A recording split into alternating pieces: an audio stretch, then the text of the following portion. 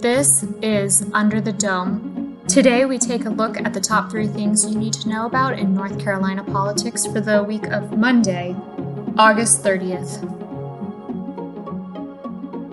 For the News and Observer, I'm Danielle Battaglia here with Don Vaughn, and we are here to tell you the top 3 things going on this week at the General Assembly, which, as always, we're waiting on the budget. Don, what are you hearing about that? You are our budget writer and know everything. I don't know what secret things they're saying it's probably not that exciting. It's what the chambers are in the process now of. It seems unusual since we're late in the budget process in North Carolina, but that is the usual budget process in North Carolina now since the budgets roll over. So this is the normal negotiating time between the chambers. So we're only about a week into it, but not really. They started off going back and forth with the tax plan. Sain said, Representative Jason Sain, when the appropriates chair said, less than a week ago, I asked Senate Leader Phil Berger after session a few days after that, what, is it the tax package that you guys are working out? And he said, yes, but also, so they're deciding on amounts of money they want to spend in the SCIF, which is the State Capital and Infrastructure Fund, and the Rainy Day Fund. And so they're going back and forth on numbers, which is a pretty similar fight that they had earlier in the budget season before even the Senate budget, where they were debating how much total money to spend. So that's kind of, all our listeners, I would assume, know that both chambers are Republican controlled. So they're pretty similar generally on policy, but not as much on spending. And the House likes to spend more money in different ways. Raises, they're not anywhere near on revealing where they are in raises. As is typical for the chambers, the House wants more and the Senate wants less. But on the reverse of that, with tax cuts, the Senate wants more tax cuts and the House wants less tax cuts. So, we're still a couple of weeks out. It's mid-September is their latest goalpost announcement. We'll see if that happens. And we're at the anniversary of when it all fell apart. Was it last year, 2 years ago? I believe it was during the I Will Not Yield. Yeah, that was the morning of September 11th, which got national attention because of the day that it happened, or more called the vote, because they had the votes in the chamber because a lot of Democrats weren't there. But it was more of the usual typical, this is 2019, of the typical fiscal year fashion of them passing a conference budget and then Governor Cooper vetoing it. And then it was this long, drawn out hot summer of when are they going to try to override it? And so the House, came to a head on September 11th. And then the fall was, when is the Senate going to call the vote? And that drug out for a while, not as long. And then they decided they didn't have the vote, so they never called the vote. So it's funny. I was talking to our editor, Jordan Schrader, the other day about how that year I would write this same exact paragraph about budget stalemate, budget standoff. It centers on the amount of raises and corporate taxes and Medicaid expansion. And now I feel like I could write 10 graphs in every story that's a different version of that, of where they are. But what's different this year is that Cooper is going to have more of a hand in the process. Not yet. Berger and Moore want to, and the budget writers want to come to more of the general agreement with each other before they bring him in. But they're going to do that before. That's what they're saying. They pass the budget instead of trying to do it after a veto. And he still could veto it, and this could drag out. We don't know yet. But they're trying not to. I think everybody sincerely wants just the budget to be signed into law. But we'll see.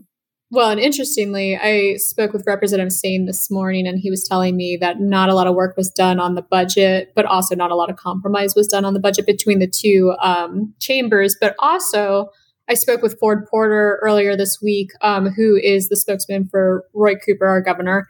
And he told me that Speaker Moore and the governor were on the phone this week talking about the budget. And when I asked what they were talking about, he said, "I'm not going to comment right now." So I know conversations are happening. I don't know what those conversations are, but it sounds like we are working together at least somewhat right now. Yeah. And Cooper himself and his office has been part part of the process all summer long and several months.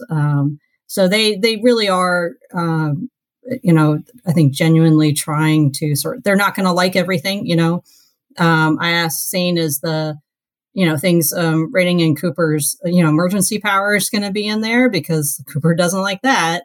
And Sane said, well, there's a lot of things you don't like. You don't get everything that you want. So we'll see.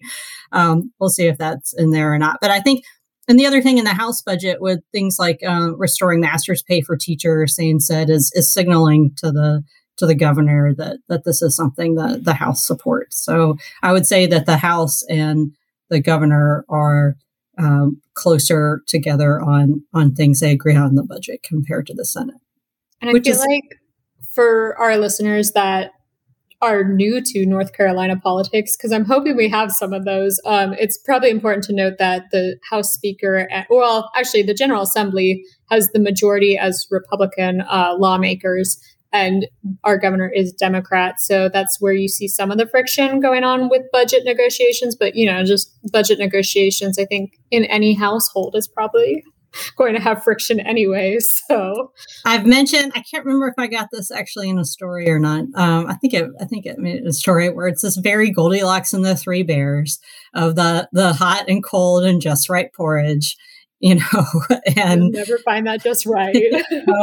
And yeah, so like the Senate is at one end, the governor is on the budget anyway, the governor is at the other end, and the House is in the middle, a little closer to the Senate, but still kind of that middle child, just right temperature porridge that maybe they'll meet on. I don't know. And I also tried to, get out of Berger, well, if we're looking at House 5% raises and Senate 3%, does that mean we've got 4%? And they're like, no, we're not saying until they actually decide. And it really is going to come down to the wire when they announce the conference budget, which is a weird word, calling it the conference budget. It's the compromise budget, but they call it the conference budget. I would call it compromise. I mean, that's what we're essentially doing if we get there this time. And also, as much as I'm highlighting this first, it's important to know we're not going to see the budget this week unless they really want to throw me off and release it early and compromise. But, I think it's important to highlight to our listeners that this is going on behind the scenes. And when you can't reach lawmakers, that's probably why, because I've run into that a lot this week or in the last 24 hours, trying to get lawmakers on the phone who are discussing the budget and having these phone calls. Another thing I want to touch on this week, which is actually more of a federal international issue, but has come up in the North Carolina House, is the Afghan refugees that are trying to come over to America and get some help. I've been speaking with Speaker Moore actually this morning about an interpreter he talked to. He doesn't remember exactly when, but it was over the summer, and just talking about his family that's still over there and how he had helped Americans translate when they were dealing with the war over there. And now that we're pulling out, he's worried about his family. He's worried about his friends. He was showing the House Speaker and another representative photos of being in an American uniform and helping our country. So Speaker Moore has come out and issued not a proclamation. What's the word I'm looking for? A resolution, trying to get the governor and our federal leaders to help get these people who helped our country out of Afghanistan. And that's a major push he's making for. I don't think we've seen that in the Senate. Correct me if I'm wrong on that, Dawn. Mm-hmm. So I could see another resolution coming out from the Senate maybe this week. I'm not positive that's a thing that is being discussed or is going to happen. But I know it's another major issue that they're working on. In my conversation with him this morning, I was telling him I had spoken with refugee organizations that are trying to help the people in Afghanistan come to America. And one of the things they needed was help for housing and just even like storage units for furniture that's being donated to them from people across North Carolina. And they're trying to find the funding for that. Speaker Moore told me that funding is available through our federal agencies. But he said if North Carolina needed to step up, that was something that he would be willing to deal with. And there's also something in the budget that will be helping with veterans and funding things like this that they need. So those are some things to watch out for. But then we're recording this on Thursday. this is coming out Monday, and the only meeting scheduled for next week that is public right now is an environmental meeting. But it's actually got a lot of stuff going on in it that I would say our readers need to listen to. And Adam Wagner is our environmental reporter and typically covers those meetings. So I would follow him for that, as well as, the rioting bill. I couldn't remember what our last thing was.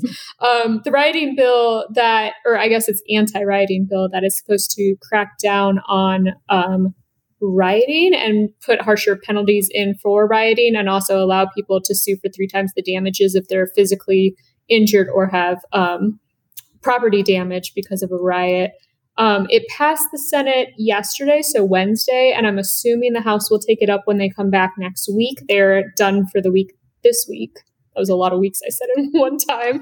But so I'm assuming they'll pick it up next week, and then if they do a concurrence vote, it will go to the governor. And I'm actually expecting a veto on that. I don't know about you, Dawn. That's kind of where I think it will lean. I think so. I mean, and this is Speaker Moore's thing from, because he lives downtown and he talks a lot about what he saw with, the protests and everything last summer. Yeah. And the opponents of the bill are calling it an anti-Black Lives Matter bill because they say that it, like on its face value, it is anti-rioting. But if you look at the changes they make, it will actually make it easier for protesters to be arrested. They'll be held longer prior to, if a magistrate or a judge isn't available for their first appearance, they can be held up to 24 hours, which is what you typically see with domestic violence or homicide cases. And they think it's going to have a chilling effect on people going out and fighting for racial equity in North Carolina. So that's another bill to be on the lookout for.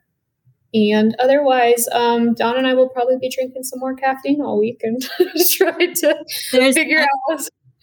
It's concurrent season. It's like the Senate session yesterday Wednesday was all about, concurrence vote. So there's not a whole lot for them to do because generally they would be done if this was, like I said, like this is like the normal budget process now. But if they actually had finished a budget before the fiscal year started, that would have been, about 2 months ago.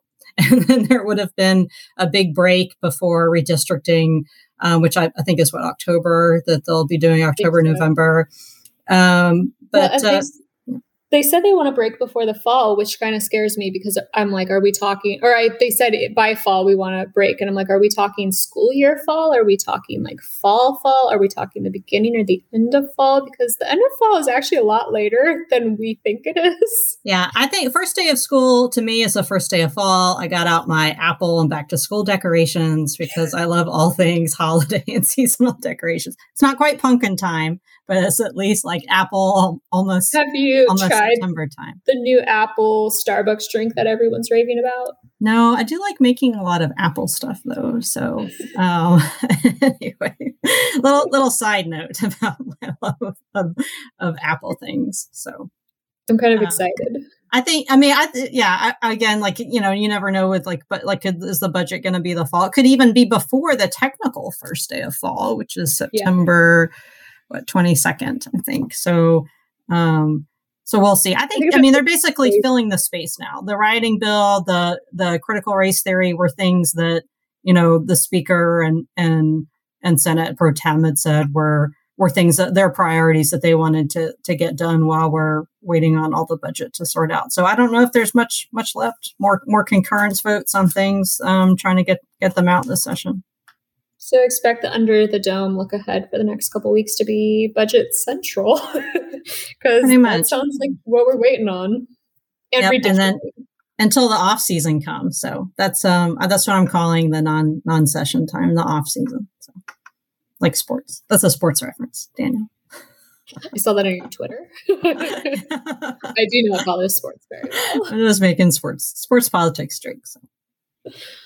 Well, I appreciate you being here to help me fill in the readers on what's going on this week. And for the News and Observer, I'm Danielle Battaglia here with Dawn Vaughn. Thanks for listening. For more from our politics team, subscribe to the News and Observer at newsobserver.com/subscribe. Follow us on Twitter at Under the Dome and NC Insider, and sign up for our weekly political newsletter at newsobserver.com/newsletters. Thanks for listening.